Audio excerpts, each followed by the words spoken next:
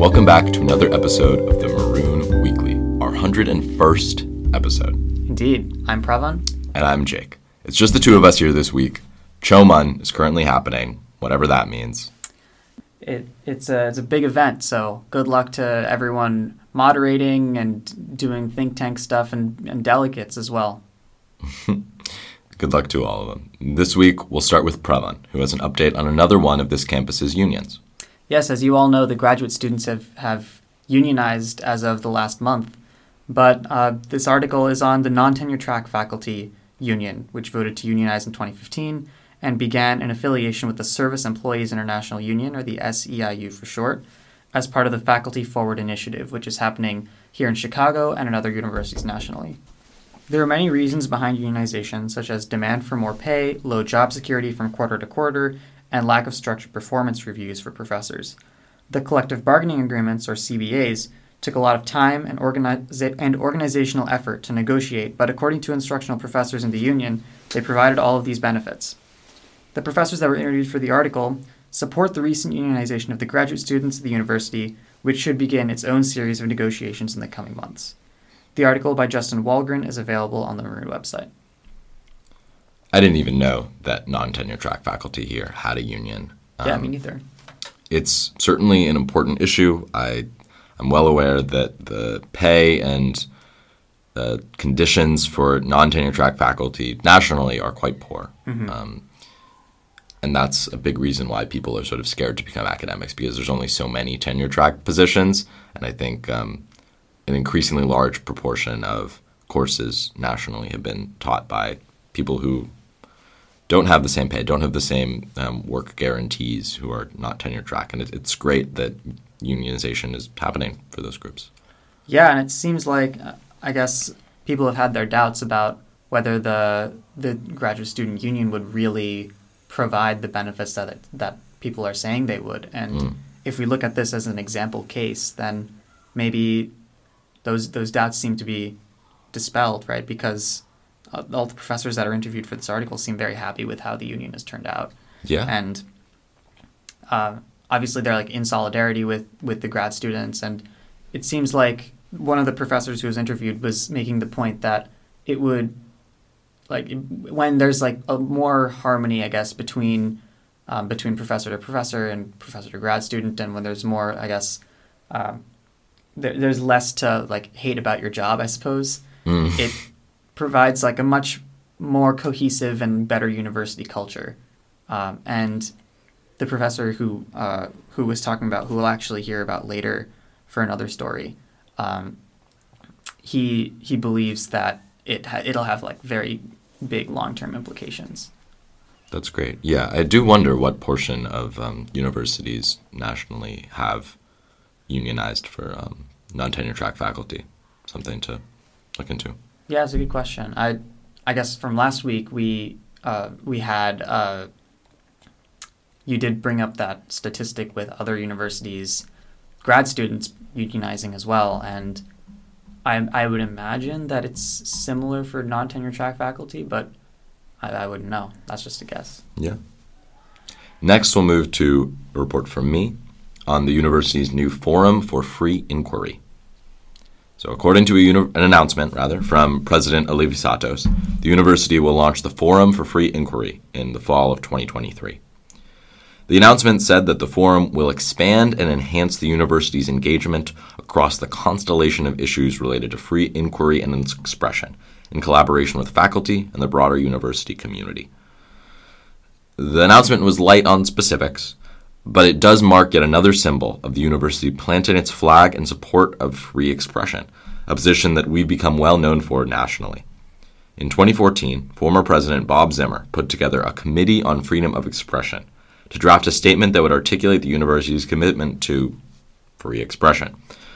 The statement ended up emphasizing free discourse as an essential element of the university's culture, and it argued that the university has a responsibility to not only, quote, promote a lively and fearless freedom of debate and deliberation, but also to protect that freedom when others attempt to restrict it. Now, that statement became known as the Chicago Principles. The university's decision to publish them was noted nationally, especially in the context of controversy around students at school attempting to prevent controversial speakers from speaking on their campuses. 98 other universities have since committed to those or substantively similar principles, with the first being Princeton in April of 2015. So UChicago establishing a forum for free inquiry is not exactly a shock, but marks just one more sign that they truly want to be a leader in free expression nationally, if that means anything at all.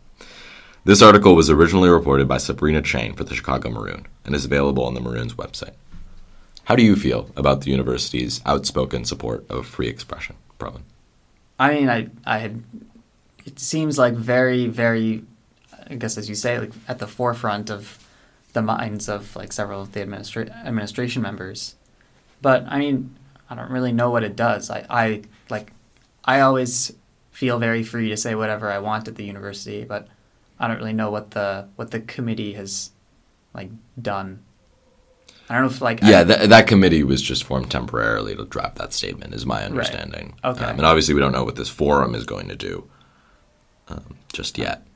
I don't know. Maybe I guess I did go to a talk recently at the law school about like academic freedom, comparing the U.S. and in India, and there were some interesting points. I guess it was a little over my head, but I think it was an example of how like we really like to sort of talk about how much we can talk about things,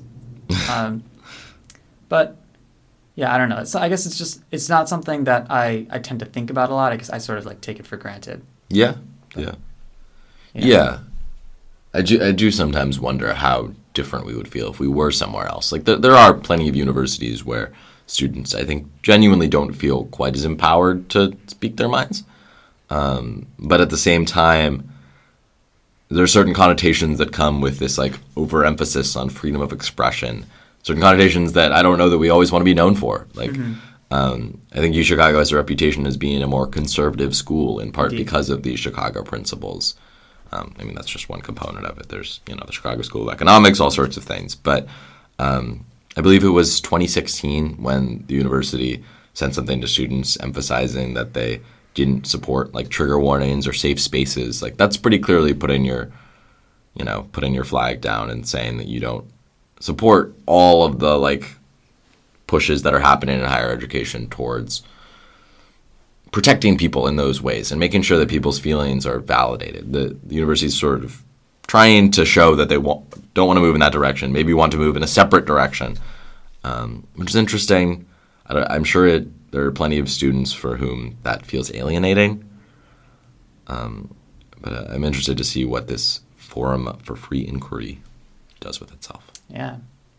I'd never heard of I didn't know about the trigger warning safe space sort of stance that the university had.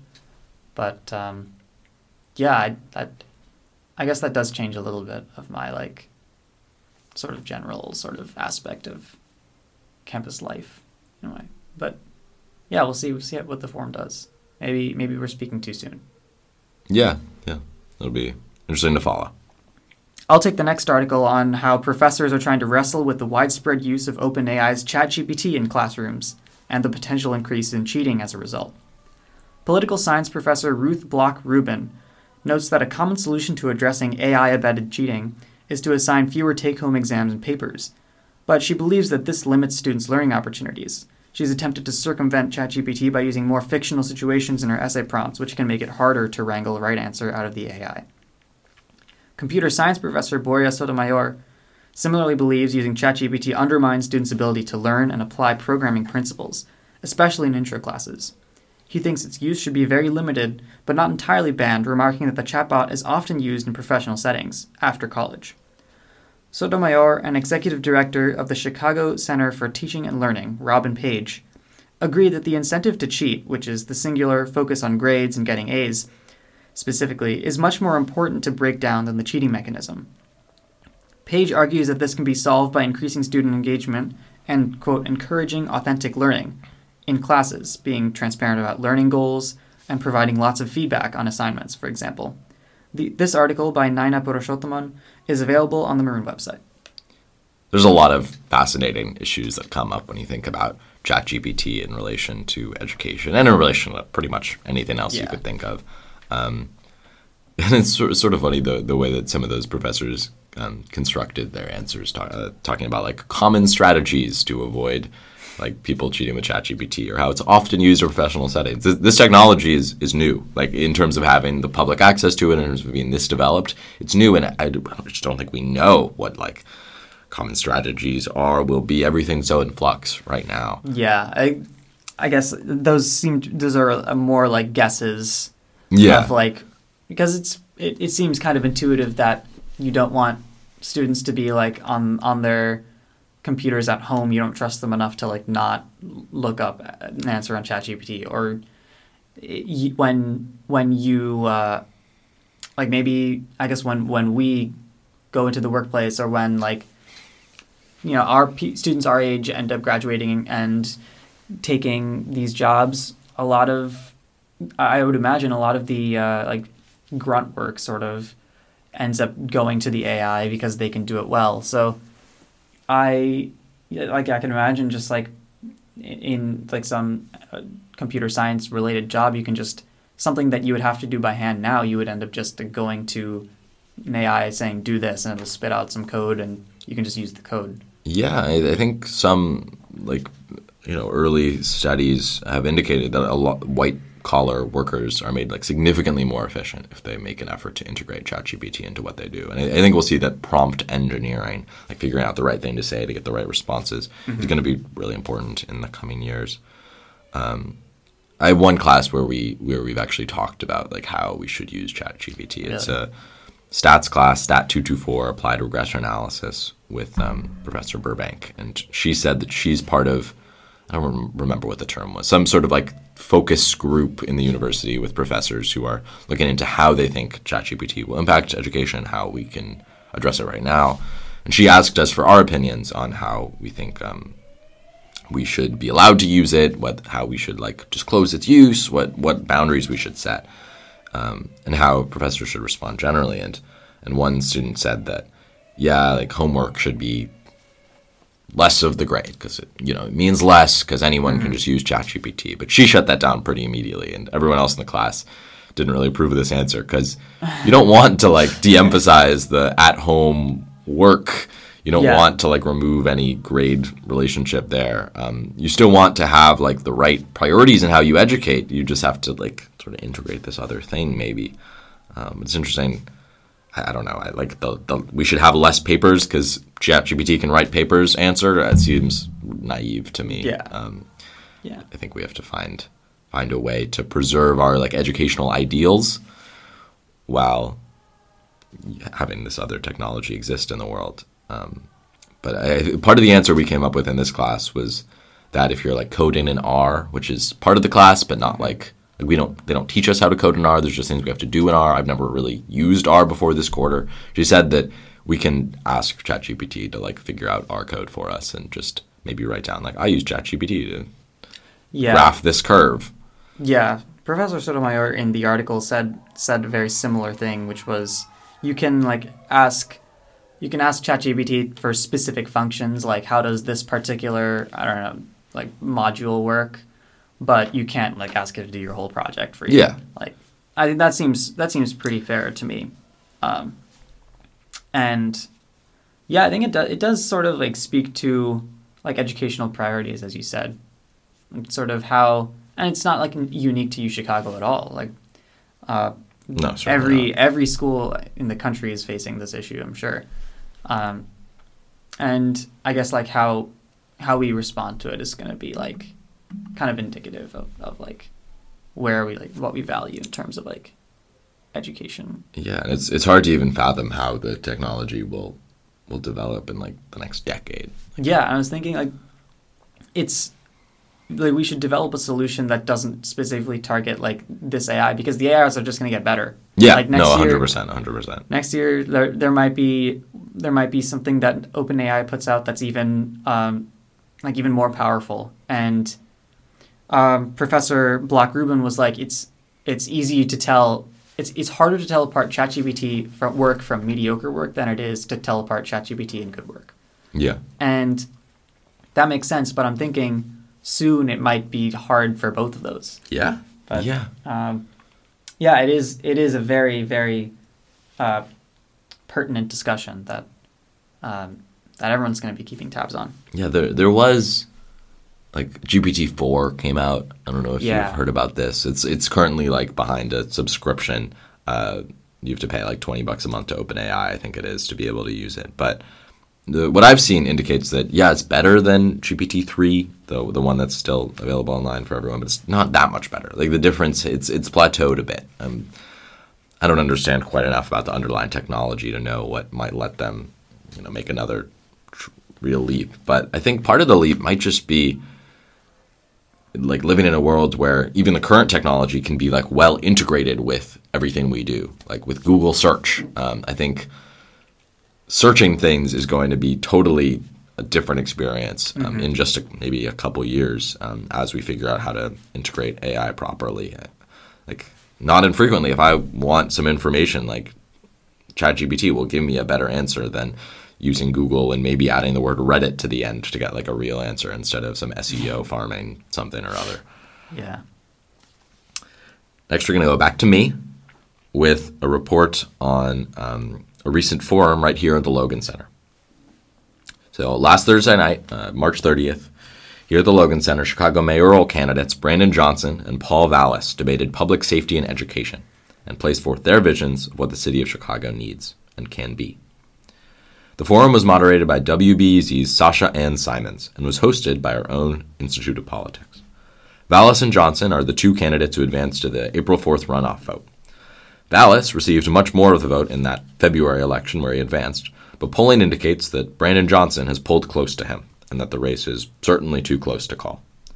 Now, I haven't been especially plugged into this mayoral election cycle, but I have heard that Vallis is a moderate Democrat who was once actually a Republican and has run on a platform emphasizing public safety, while Brandon Johnson is a progressive who, among other things, has pushed for investment in public schools. And these themes could be seen in this debate, where the two largely stuck to their guns.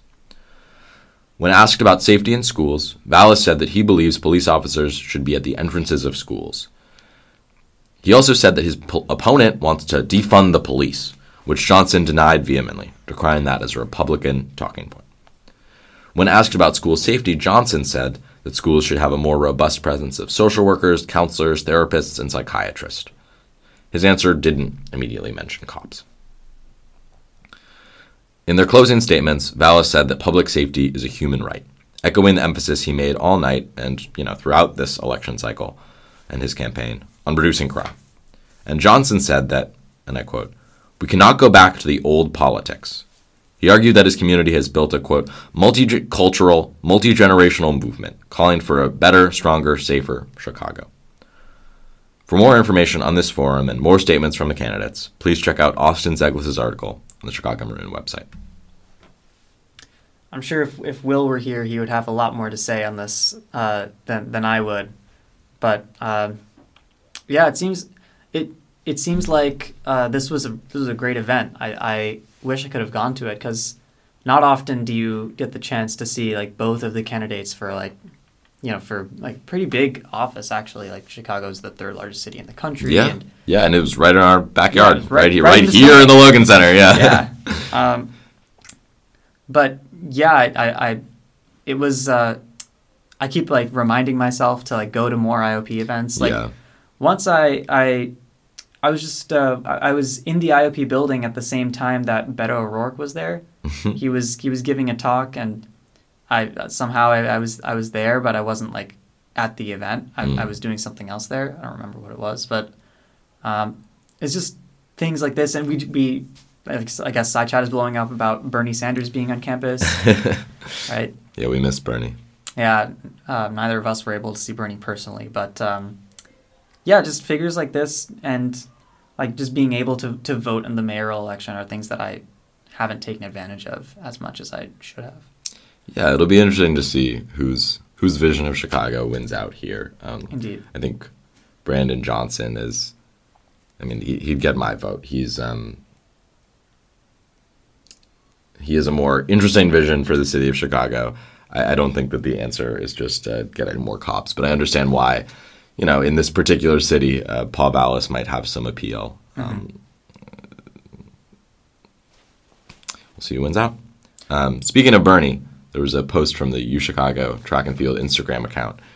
Some of them, I guess, ran into him, and I learned that Bernie Sanders ran for the Chicago Maroons way back in the day. He ran sub 2 minute 800, which, for those listening, is pretty damn fast. Yeah.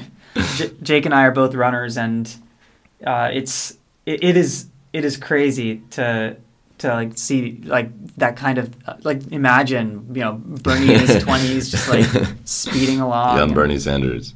Yeah, from when he was running for president, I knew that he ran in high school and that he had a 4:30 something mile time as a high schooler in Brooklyn, which is also very good. But I knew he went to Chicago, but I hadn't, I guess, put those two things together. I didn't know he ran here, which is just funny to think about. Yeah, all I knew about was the sit-ins that he orchestrated during the 1960s while he was a student here. But yeah, today I learned. Today we learned. I believe he was in Chicago, actually, to help out at a rally for Brandon Johnson that he went to the night before. Makes sense. We saw him here on campus, where he was supporting his candidacy for mayor. And we have one last story. Pravan? Yep. UChicago's Department of South Asian Languages and Civilizations has announced the South Asian Languages and Translation Project, or SALT for short. The project will allocate funding and translation training towards translating more literature in South Asian languages. According to their website, just 1% of translated literature in American markets comes from this region.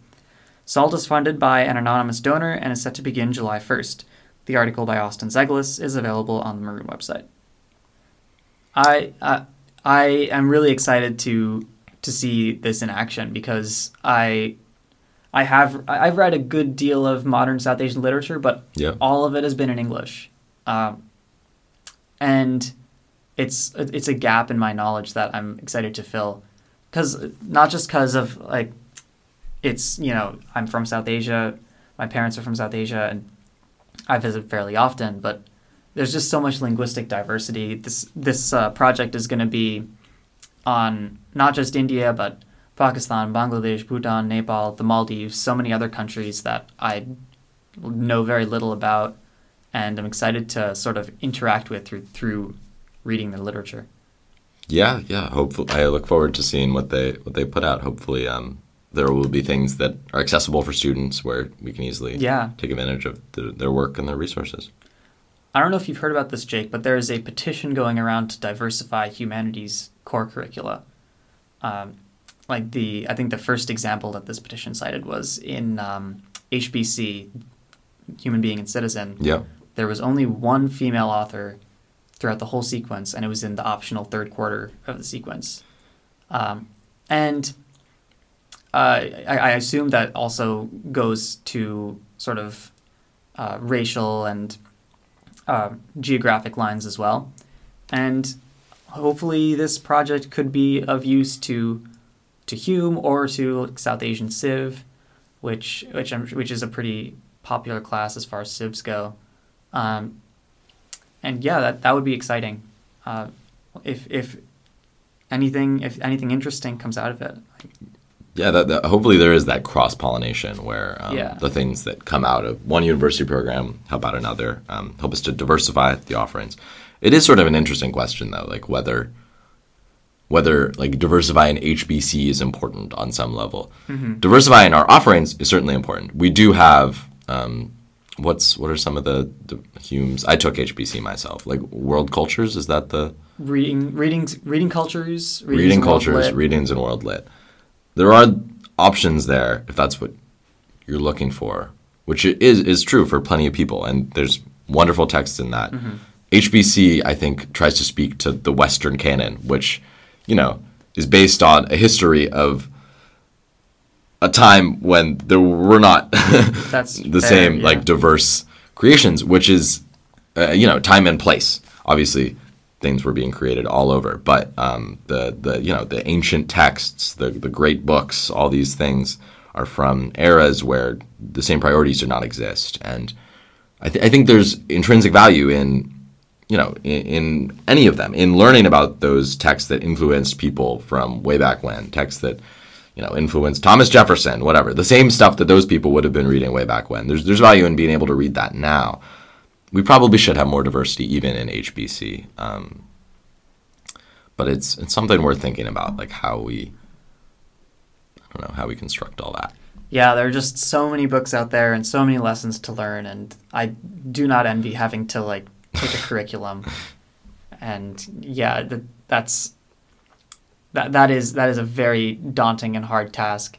If I was teaching, I would I don't know how I would sort of choose a book knowing that some other book was left aside. Yeah, certainly. But yeah, professors do it every quarter. They manage. They figure it out. Interestingly, the UChicago representative for the non-tenure track faculty union, Jason Grunbaum, is the director of the SALT project. He's an instructional professor in the SALC department. So, yeah, a little bit of a cameo. There you go.